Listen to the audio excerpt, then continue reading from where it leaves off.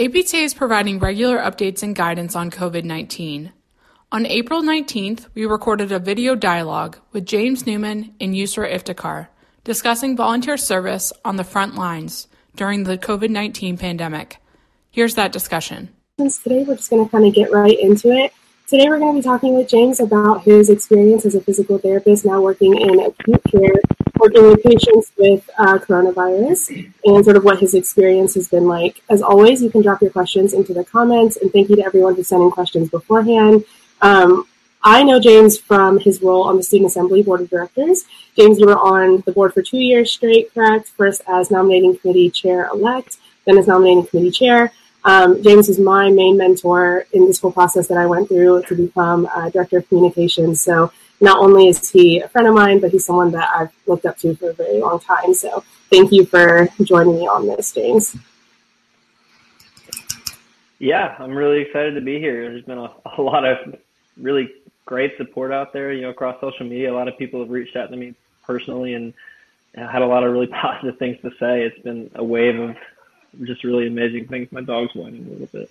That's all right. No, but it's been a pleasure to watch you and the other board members blossom into something pretty great this year, especially with all the craziness that's happened. Oh, thank you. That's very sweet. Speaking of the craziness that's been happening, so tell me a little bit more about your current situation, where you're currently working, where you came from, what it's been like. Just kind of give us a little bit of background on yourself and what you're doing now. Yeah, so I was one of those. I graduated last May, and I came out and went into travel therapy pretty quickly. A good opportunity opened up with my fiance and how things worked out like that.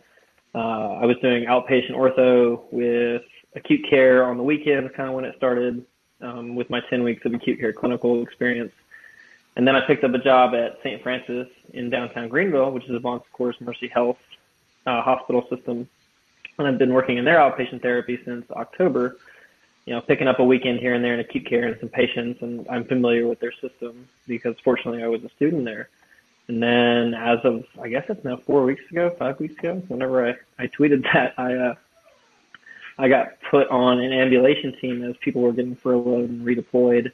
And then our director of rehab asked if a couple people wanted to volunteer to work with the COVID rollout, COVID positive patients. And I said, heck yeah, let's do it. So what drove you to say yes so fast? Hi, Kayla. It was pretty easy. I mean, there's a lot of us out there who would give every opportunity to be in the shoes that I'm in. One, just to have work and a schedule in front of you where you're using the skills with all practice for so long, but also because it's a situation where it felt right. I mean, I feel very close to all of my coworkers, both in the hospital and in the outpatient clinic. I like them. We talk a lot, and being in the position I was in to where, young, healthy, keep in good shape, eat right. My thought process was, well, honestly, with all the craziness and all the newness, if somebody's going to get it, I feel like I have the best chance of fighting this thing off and recovering and getting back to work. Sure. So you were in outpatient ortho before and then now in acute care. So it was your job, correct, that kind of transitioned you into that role? And you said you volunteered as well. So it was kind of a combination of the job was already looking for people, and then you also kind of stepped up.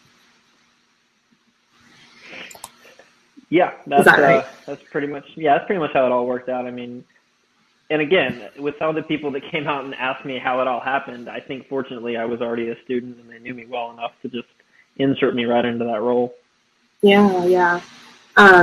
So you talked about how you had done a clinical in acute care before, but then now kind of stepping into this role where there are skills that you kind of need to brush off. So what's that transition been like? Has it been a big adjustment, or have you found yourself able to kind of just fall right back into acute care life?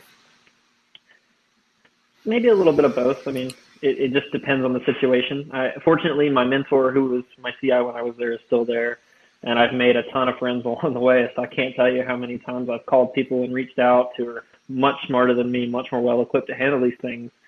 Where I would say to them, hey, look, I got patients presenting with X, Y, and Z lines and leads, and I'm not sure about certain blood work and levels. I know we have a good spot on the APTA's website that I consult a lot, but I asked them what they had seen with it. I had asked them where they went to, and it has gotten me back into a groove of things where I feel comfortable in my chart reviews and walking in there feeling like I can take on the world again.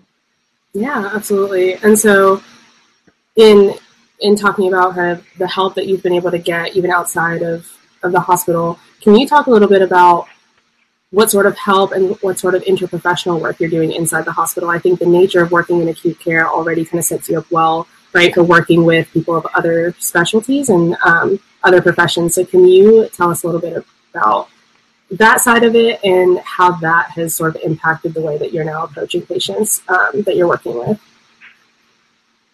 Yeah, sure. So, I think it's intimidating across the board for all of us when we start implementing interprofessional work. As you start getting closer to physicians and learn how to call and how to talk on a professional level with somebody who, may be intimidating at times. That goes across the board, nurse practitioners and physician assistants and just all your coworkers you work with that, are referring people to you. In the hospital, since these floors are so tightly, controlled, I've gotten really close with all the staff on those floors. So it comes down to, whoever the physician is on that floor that week, whoever the OT is, it's been one OT with us the whole time. They just put one more on the COVID floors. The nurses that are cycling through there, the respiratory therapists, even the janitorial staff. Everybody in there, we all get together and it's a constant consult with each other of, hey, I went up to the MD or the DO or the physician on the room and I said, look, I've seen X, Y, and Z. Here's my objective findings. I know respiratory's been working with them with their 2-minute walk test and 6-minute walk test and trying to get their oxygen levels down and get that under control. But here's what I've seen. Here's how I'm working with them. It's been one of the greatest things of this whole process, honestly. Just there's no barriers. There's no walls. There's no feeling like your opinion is belittled to any extent. You go in and you do what's best for the patient. You tell the people that are on the care team with it, and you're coming together to find the best solution in order to get this person in the best spot possible. Is there a moment so far you'll think you'll always remember? Absolutely. Oh man, this has been incredible from that point of view. I've made a bunch of memories working with these people so far. I'd say it's hard to pick a pivotal moment, but I'd say one of the biggest moments was when I sat down with the physician who was rounding on the patient, the nurse who had just left the room, the OT who I co-treated with, and we were discussing the patient. And from their point of view in their medical scope, he was talking about, sending the patient to a home health situation, or possibly a skilled nursing facility. And as I was talking with him, it was more of a matter of I know that you haven't spent a lot of time in that room thus far, but I was just in there with the OT co-treating, and I think this person may have had a stroke between the 2 intubations and 2 extubations because they have a lot of severe pusher-like symptoms. And there's a lot of other situations going on cognitively that I'd really appreciated if you looked at before making that decision. And, you go about things respectfully just because that's the way we do it in the hospital. But there was never a situation in that where I felt like he was upset at me or didn't care about my opinion as far as I was laying it out there. It was a general collaborative effort where he said, okay, let's take a look at that. Maybe let's get a CT of his head and see if that might have been a problem that occurred. I'd say that was a pretty big moment for me because as a fresh PT, you step out into the setting and, I'm a confident guy and I love what I do and I have a big passion for it, but I don't know everything. And sometimes you're kind of scared to speak your mind, but when it came down to it, I stepped up, I made a call, I made a decision, and they came together with me and, lifted me up. And that was pretty special. Can you hear me at all? I can. You can? Yeah. Oh, that's so exciting. Okay. Awesome. Kayla, thank you for that question. That was fantastic. And one of the things that I wanted to touch on with you was the reason that a lot of us were kind of inspired to ask you to be our guest for this topic specifically was the Twitter thread that you wrote. And there's something from Twitter that I want to read. You sent out a tweet last month that said, "No matter how many times I assure my family and loved ones I'm fine, this is scary. It's lonely at times too, but every time I walk into that hospital, I feel pride." Can you tell me more about what it's been like to deal with all the emotions that go into working in this setting during this time, and how you balance that feeling of fear and then how you balance the pride? Yeah. Honestly, writing that, I'm not a very poetic person by nature, nor do I really write a lot.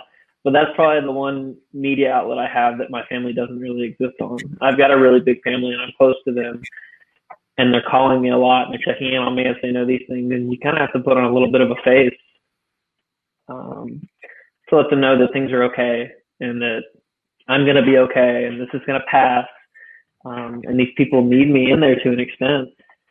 So the fear, a lot of it is from the loneliness, the isolation, the wondering, when the contact's going to come that's going to put me out for 2 weeks or a month or however long it is, or, this virus is not discriminate in who it attacks. It doesn't matter how old you are, how young you are. There's a lot to be said about the comorbidities and other things as well. But, from what I've seen with the exposure I've had thus far is, really there's nobody that's safe. You're just doing the best you can to limit your exposure and time as much as possible. So dealing with the fear has more been about the community that's lifted me up thus far. I mean, my family's great and they're always there with me, but the people in the community, the medical community as a whole, and it's been everybody. It's been the student physical therapist, the student occupational therapist, the student speech language pathologist who have reached out to me in my personal inboxes, physicians, nurses. I mean, every profession across the board who's sent me letters of encouragement. They said, thank you. They said, we're so proud of you. We want to be there with you, but we can't. How can we help? I mean, there's been nobody out there who's propagated that fear to a point to where it made me feel like I was alone. And that's how I've been dealing with this fear to the most part, and the pride comes from similar to that story I told earlier. I have a lot of pride in my hospital. That's why I chose to stop traveling and come to the spot. I'm close with the people and the professionals I work with. I think they do a good job of setting you up for success, and it follows a lot of my personal beliefs and how I get to treat and how people are treated as a whole. So I've always had a lot of pride in it, but in this setting and in this environment with what's happened, they stepped right up. They didn't slow down. They didn't, try to skirt around it. They said, this is a problem. This is a new situation we're facing, and we need to put our professionals, our workers, our family in a position to succeed. And the physicians stepped in, the nurse practitioners, the nurses, the physician assistants, everybody got on board. There was nobody who felt so incredibly overwhelmed and that they were in this alone through this whole thing from the start. As a physical therapist walking onto that floor, it was all hands on deck. We're here, we're fighting this thing, we're in it together, and day in, day out, we'll take the fight to it. Yeah, that's amazing. Well, I'm glad you have that support where you're working now. And I know that in that Twitter thread, you talked a little bit too about some of the personal sacrifices you've had to make. You talked about sending your fiance away so that you would reduce the risk of, transferring the virus to her if it were to come to that. So can you tell us a little bit more about, what you're doing for yourself to keep yourself healthy? Elise asked a really great question, and she said, what are you doing to keep yourself healthy physically, mentally, and emotionally? And is there any way that you can think of that we can support you or any workers on the front lines right now beyond staying home? Oh, man. From our community, the medical community, we've done such a great job of lifting all of us up that are working, that are furloughed, that are in a position of unknown, maybe filing for unemployment right now. I mean, it's been a whirlwind. Sending my fiance away was, in my eyes, in my very small world, it was a tragedy. It's a tragic event that's happened in our engagement because, we were seeing each other for a little bit for the first time in a while. And I told her that it might happen. And when they told me I was going to start working with them, I called her at work and I said, you have to leave tomorrow morning. And that was heartbreaking. I mean, the woman I want to spend the rest of my life with, my best friend. And she's not there to support me other than over the phone. So, I mean, what I've been doing to keep myself in the best possible mental condition I can be is sticking to a routine as much as possible. I'm somewhat of a creature of habit. I like to work out a lot. I like to have social interaction a lot.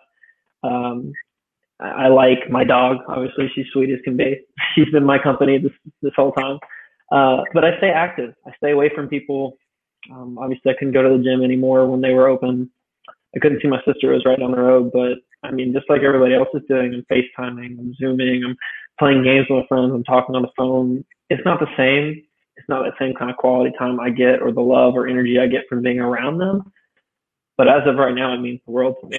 And it means the world to me to see everybody coming together, to hear the stories. I've always loved that, hearing stories about other people dealing with their situations. And on Twitter, it pops up a lot. I've had some friends that have been very closely affected by this that I've reached out to.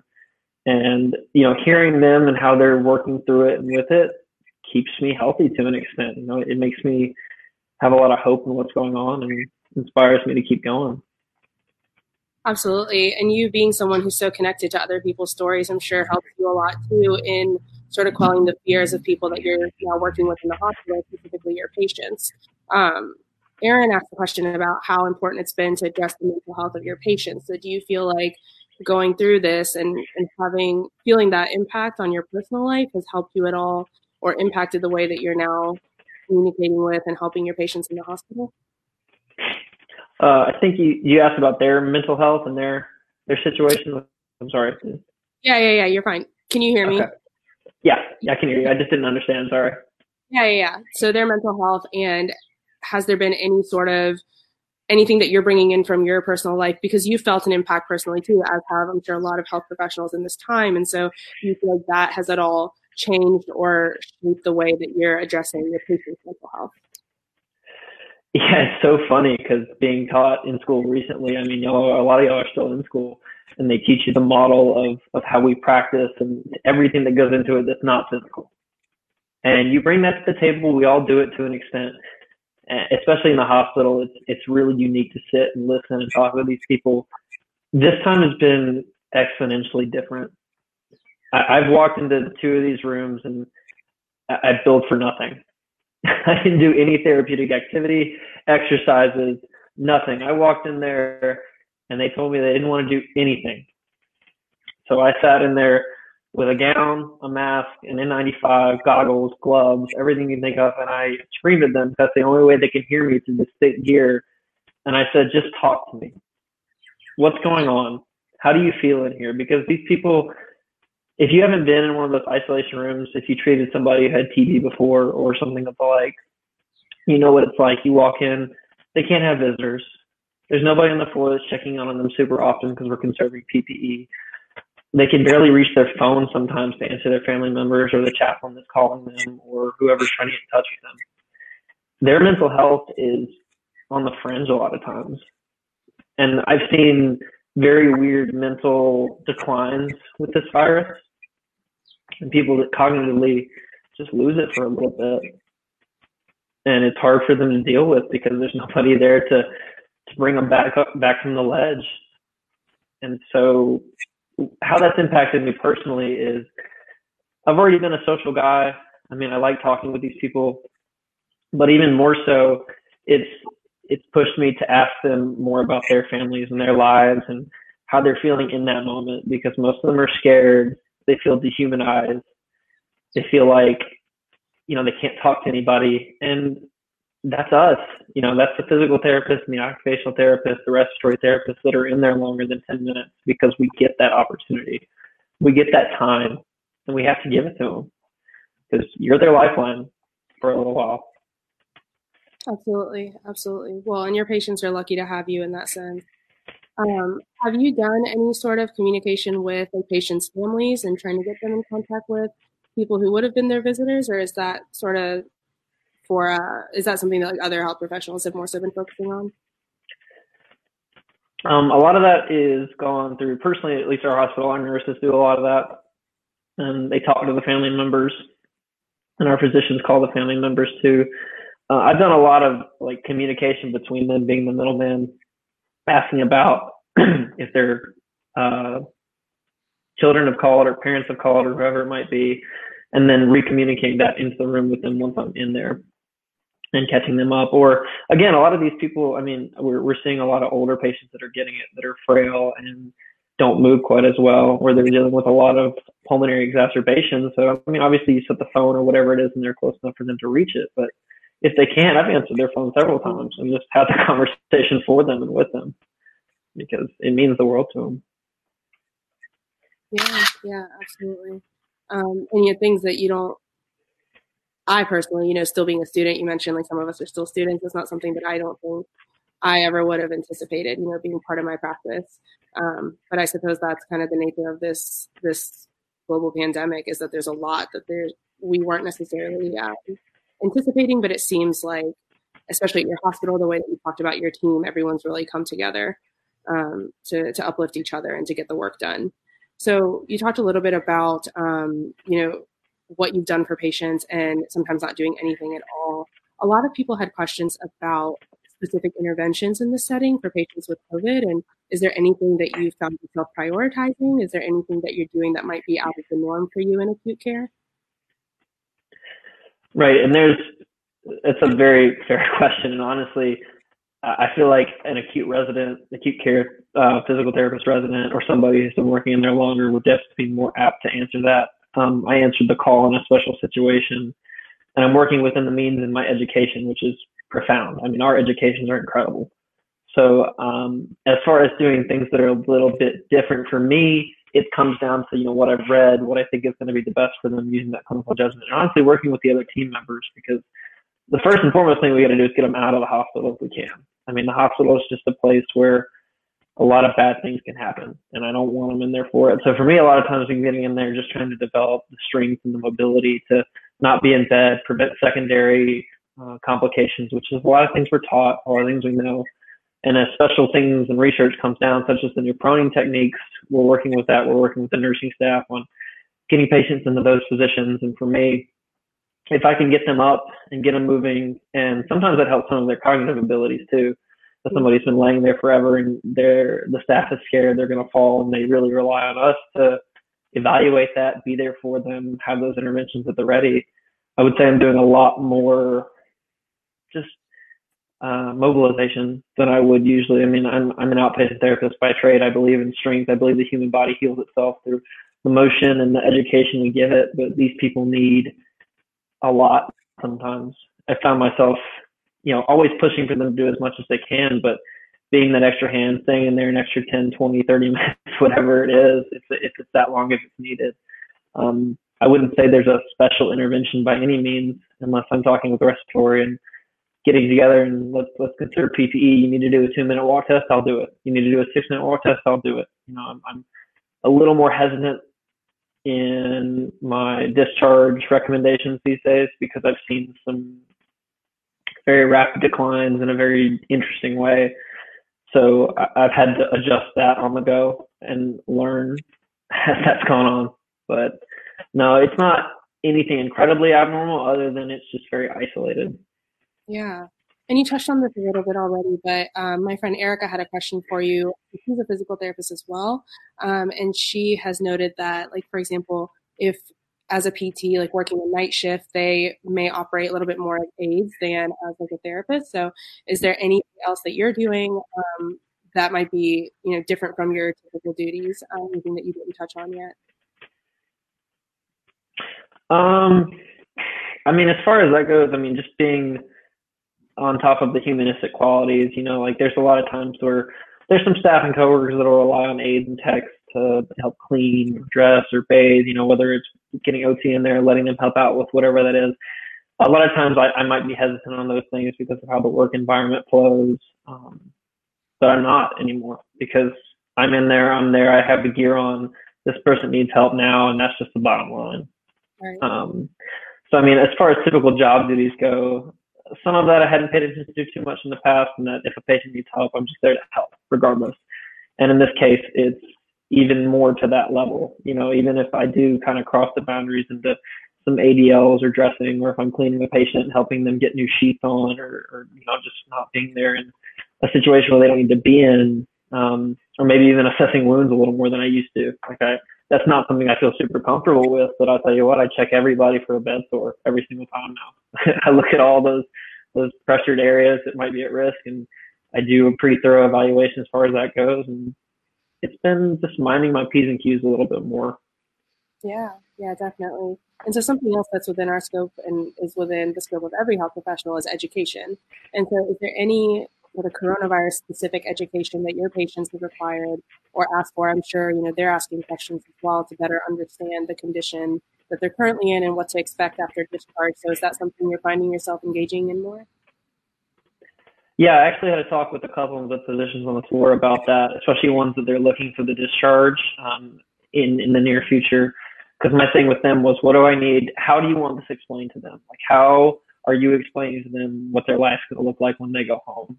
Mm-hmm. And it confirmed everything I already thought I needed to do, talking about self-isolation and putting yourself in a situation where you're not going to risk other people's health or safety. And that's what I do a lot with them, the ones that are healthy enough to go somewhere where they can get out of the hospital. It's really hand hygiene, get up, get moving, don't let yourself be still, and self-isolation. Once they get out, the other side of that is educating them on, yes, they may have the virus or they may be a rule-out situation of the virus, but that's probably not the only reason they're there at the moment. Yeah. And they like to perseverate on that and focus in on the virus, and they get really down on the situation when sometimes, especially when they're being tested, it's not the best thing to focus on that. It's really the best thing to just say, hey, let's get up, let's get moving. We can't rule this in, we can't rule this out, but we can work with you right now. We can do what we can do right now. Right, absolutely. So Caitlin asked a question about discharge. She asked, in regards to discharge recommendations, where have patients with COVID been discharged to? Are you noticing any patterns in discharge? Yeah, there was a kind of a big limit with that initially. The skilled nurse facilities and the inpatient rehabs were all very hesitant, and there were very strong stipulations to get a COVID positive patient out. Going home, I was really encouraged to look in that direction. But after talking with my rehab director and letting her know that I wouldn't recommend that if I didn't feel it was safe or within our scope, she confirmed that that was the right thing to do. Obviously, I was maybe being a little too overly righteous. I don't know what the right word is with that, but she said just use clinical judgment, do the right thing, and that's kind of how I felt with it. The pattern is, it's scary. I'll say that because I had two people that I recommended to go home initially that were, would have been good candidates for home health, up in the room, walking with a walker, 2 liters of oxygen, working their way down, stats staying good, 92, 93, 94. Doing solid work. They just need the walker to go home with and work with home health and get back on their feet. And 3 days later, they're on 15 liters of oxygen. Wow. It made me incredibly gun shy. And that's the first thing I discuss with those care teams as I talk about discharge plans. My pattern that I picked up on is, especially when I'm dealing with somebody who's positive, is just wait a day or two. Mm-hmm. Even if I see them, if they just got there and they're doing really good, or we just got the outcome of the test, just wait a day or two, because this thing can turn itself on its head at any given moment. But yeah, places are opening up now. We're getting a little bit more readiness, preparedness from the facilities around here, and that's helped a ton. Good. Yeah, that does definitely sound scary, but it seems like y'all are doing a great job of kind of like learning as you go, and I think that that's sort of the nature of what everybody's dealing with right now. You touched on this question already a little bit as well. So Sarah asks, what prior learning opportunities helped prepare you for this transition and current role? How did your DPT education, prior work experience, and leadership experience prepare you to work in the acute care setting during this unprecedented healthcare situation? Wow, that's a lot. So the first part of that question was what resources helped me out. So resources, as far as that goes, I was keeping up with a lot of how the virus was spreading initially. Mm-hmm. I have an OCS in my clinic who's been there for 20 years. He's been working in that hospital and in the outpatient clinic for 20 years. And he was really supplying me with a lot of good information about where this is going, what to prepare for, how to really get the ball rolling once this all started. He's the actual other COVID therapist that stepped in with me on the floor. So that was really, really good. I would say the thing that prepared me best to go into it, though, was just staying in the acute setting as much as I can. I mean, I'm getting married in October, so for me it was pick up as many shifts on the weekends as I can, and that meant working in the hospital. So, I mean, I was just there. I was entrenched in it. I wouldn't say I'm ever an expert in acute care physical therapy, but I kept my skills sharp enough to feel confident to walk in there. And that's probably the best thing that's helped me is the 10 weeks of clinical experience I had going in there. I mean, for people that haven't signed up for clinicals or don't know what you want to do yet, please go into as many settings as you can. I mean, it's crazy how much that opens you up. So that helps a ton. And then the leadership positions, a lot of people have asked me that for the last couple of years. It was more of just a networking opportunity to meet with people who have become mentors and people I can call on a regular basis, which I've been doing since I started working on May 22nd, I think is what it was, or whatever that day after the holiday was. So many long phone calls about, I'm smart enough to know what I'm doing. I'm smart enough to get to a couple solutions, but I need help putting the picture together. I feel confident in my skills, but I always have people that I'm relying on to be the other voice in there. There are things that I don't consider in the acute care setting. That's my CI that's still there. That's the therapists that have been there 10 or 15 years. Just because they're not on that code unit, not in that floor with me, doesn't mean they haven't been there for 10 or 15 years and they can open my eyes to some things that I may not be seeing. Right. So smart enough to know what you're doing and then smart enough to know when to ask for help too. Exactly. I think a lot of us, meaning students, know you as someone who's been in leadership, and that's, I touched on in the beginning, that's how we met as well. And so another sort of question for you about leadership, Elise asks, do you believe that your previous involvement in service leadership as a student impacted your willingness to quickly transition and step into this new role? Yeah, truthfully, that goes without saying. The stories, I've been so inspired by all the stories I've heard, especially I went back, I did a lot of stuff with the FAFSAs there towards the end of my tenure on the board, the APTA fellows. And if you just sit with a couple of them and ask them how they started, where their roots were, how they grew into the professionals they are, you will hear some amazing things. And I've just been hungry for that from the start. I've always been hungry for knowledge. I've always enjoyed learning, but their experiences and what they've done in the profession, who they've worked with, how they've worked with, what they've worked through. I mean, this was a situation to where it was a blessing for me. When they opened this up and they allowed me to step into this world, I didn't feel like I was the best fit, but I was determined to make myself the best person for the job. Yeah. Are there any stories or pieces of advice that come to mind when you think about the mentorship that you've gotten over the past few years that you could share with us? Gosh, just be open and show up. I mean, that's as simple as it gets. I mean, there's a lot of us who have a lot of pride in what we do and who we are, and I think you should stand by strongly with your education and what you know in your own research. But you should also be open to constructive criticism, and you should welcome it wholeheartedly, especially from people that have been in the field for a long time. You have the knowledge and you have the education to pick apart the things that are told to you and taught to you and apply them to your skill set, how it best suits you. But if you're not open to it, you'll never grow in that manner. And then just showing up. If you say you're going to be somewhere, be somewhere. If somebody's lecturing, if somebody's talking, if somebody is engaging with you in a conversation, trying to deliver their knowledge onto you, be there, be present. Yeah, fantastic advice. So Riyadh has a question about being a PT at all in this setting. And he asks, how have patients reacted to being seen by a PT during the pandemic? So have any of your patients been surprised at all that physical and occupational therapy is a part of this? Or do you feel like that's something that kind of makes sense to the patients just as much as it does to us? I wouldn't say it makes as much sense to them as it does to us per se. Generally speaking, I think mostly they're excited that somebody's in the room with them. Mm-hmm. So that always helps. I've had a pretty good track record in acute care with people not really turning me down, with the exception of a couple cases. But in this situation, they're just thrilled that I'm in there. Yeah. And so they're happy to work with me in regards to that situation. They're happy to do anything with me because I'll just talk to them. I'll be there with them. I'll make it, a social experience where they're feeling like they're isolated from the world. Yeah.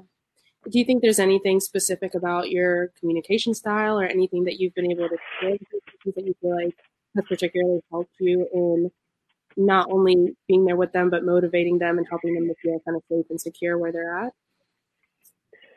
Yeah, I would say that the best style of my communication in regards to that is just redirecting them. in how they're talking to me or talking to the other professional that's in the room.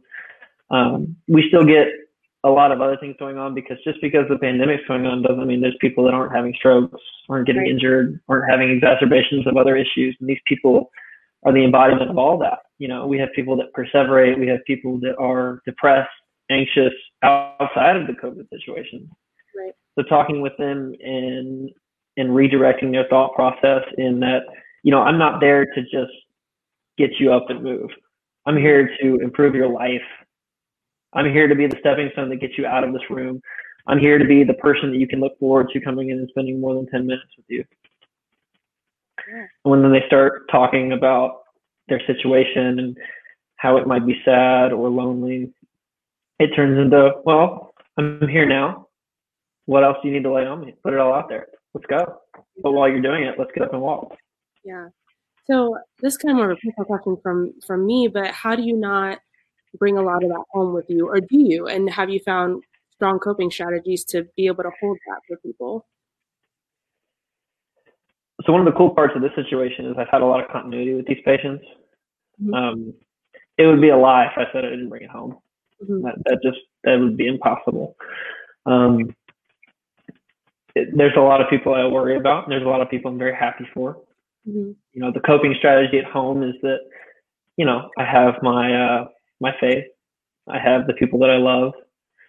I have a good foundation for what I'm doing, and I know that I'm helping them to an extent, so that helps somewhat.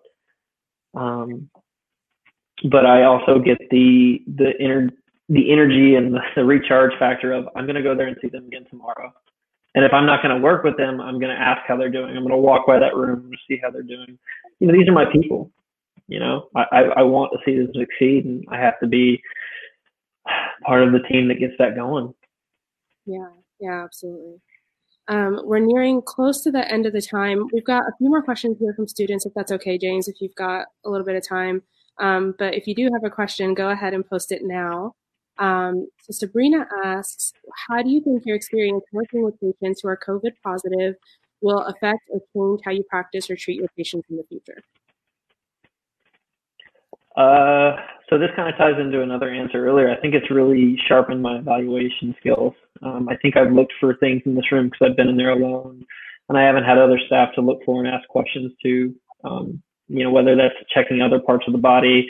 You know, I know they've been in bed for a long time, really examining the entirety of the person and preventing those secondary complications. It's sharpened my skills as a therapist in this setting and other settings across the board, because I'm an outpatient therapist. Like I said earlier, I brought the those evaluation skills into the room, and so, you know, you're still going through your good neuro screens. You're still catching some things in there that are a little bit wonky, a little bit weird, and I think putting the two on top of each other has been a huge help in making me a better overall therapist. Yeah. So this is the last question that I have from a student, and it's a question that I actually asked you before we even hit go live. So asks, what does a typical day look like for you at work? I guess that's a pretty simple part of it that we never really touched on. Yeah, man, I am so blessed. My work is awesome. The outpatient clinic was 8 to 4 most days, you know, a very, very simple schedule. In the inpatient clinic, or inpatient in the hospital, you do a little bit of it yourself. Your schedule's there when you go in. You're kind of working your 8-hour day however you see fit. For me, I like the mornings, so I get up nice and early. I get to the hospital at 7, chart review till about 7:30, hit the floor, and then you know, I grind till about 4:30 every day. You know, picking up patients as I go. Whether it's, you know, in the critical care COVID area, whether it's in the COVID positive floor where they're a little bit better off, or, you know, helping out wherever I can. Yeah. Well, fantastic. Well, that was all the questions that I have, but is there anything that I didn't ask you about that you'd want our viewers to know? No, I think this has been really, really enjoyable. And I think I want to echo a little bit about what we talked about earlier in the class of 2020 and how you guys have just had to jump into all this adversity so early on before you even hit the real world. It's been incredible, y'all, to read everything and to be behind you and listen to your stories and see all the frustration and the pain, but then the overall just love that y'all are giving each other. So it's special. Y'all are a special class. Well, thank you. Thank you so much. James, like I mentioned in the beginning, you have been a very strong mentor to me. I hope it's okay if people want to reach out to you if they have, questions or want to offer their love and support. So where can people find you? Oh, goodness. Asking me all these questions. Yeah, so I have Twitter, Instagram, Facebook. If you want my personal number, just message me. I'm okay to give it out. So do you want me to drop that anywhere, or? If you want, you can just say it, and then someone from our board of directors will drop it in the comments. Oh, gotcha. Okay. So Instagram, I guess, is Doc J Newman. And then Twitter, I think, is the same thing. Yeah, Doc J Newman for both of them. There's an underscore on the Twitter, and there's a couple periods in Instagram, and Facebook is just James Newman. So if anything comes up or I can help you in any way, please reach out. I appreciate all the love and support. If you're going through any kind of situation with your clinicals or you're worried about where your career is heading, I promise you I've been through a lot in a very short part of my career. I've been to a lot of different places. So reach on out.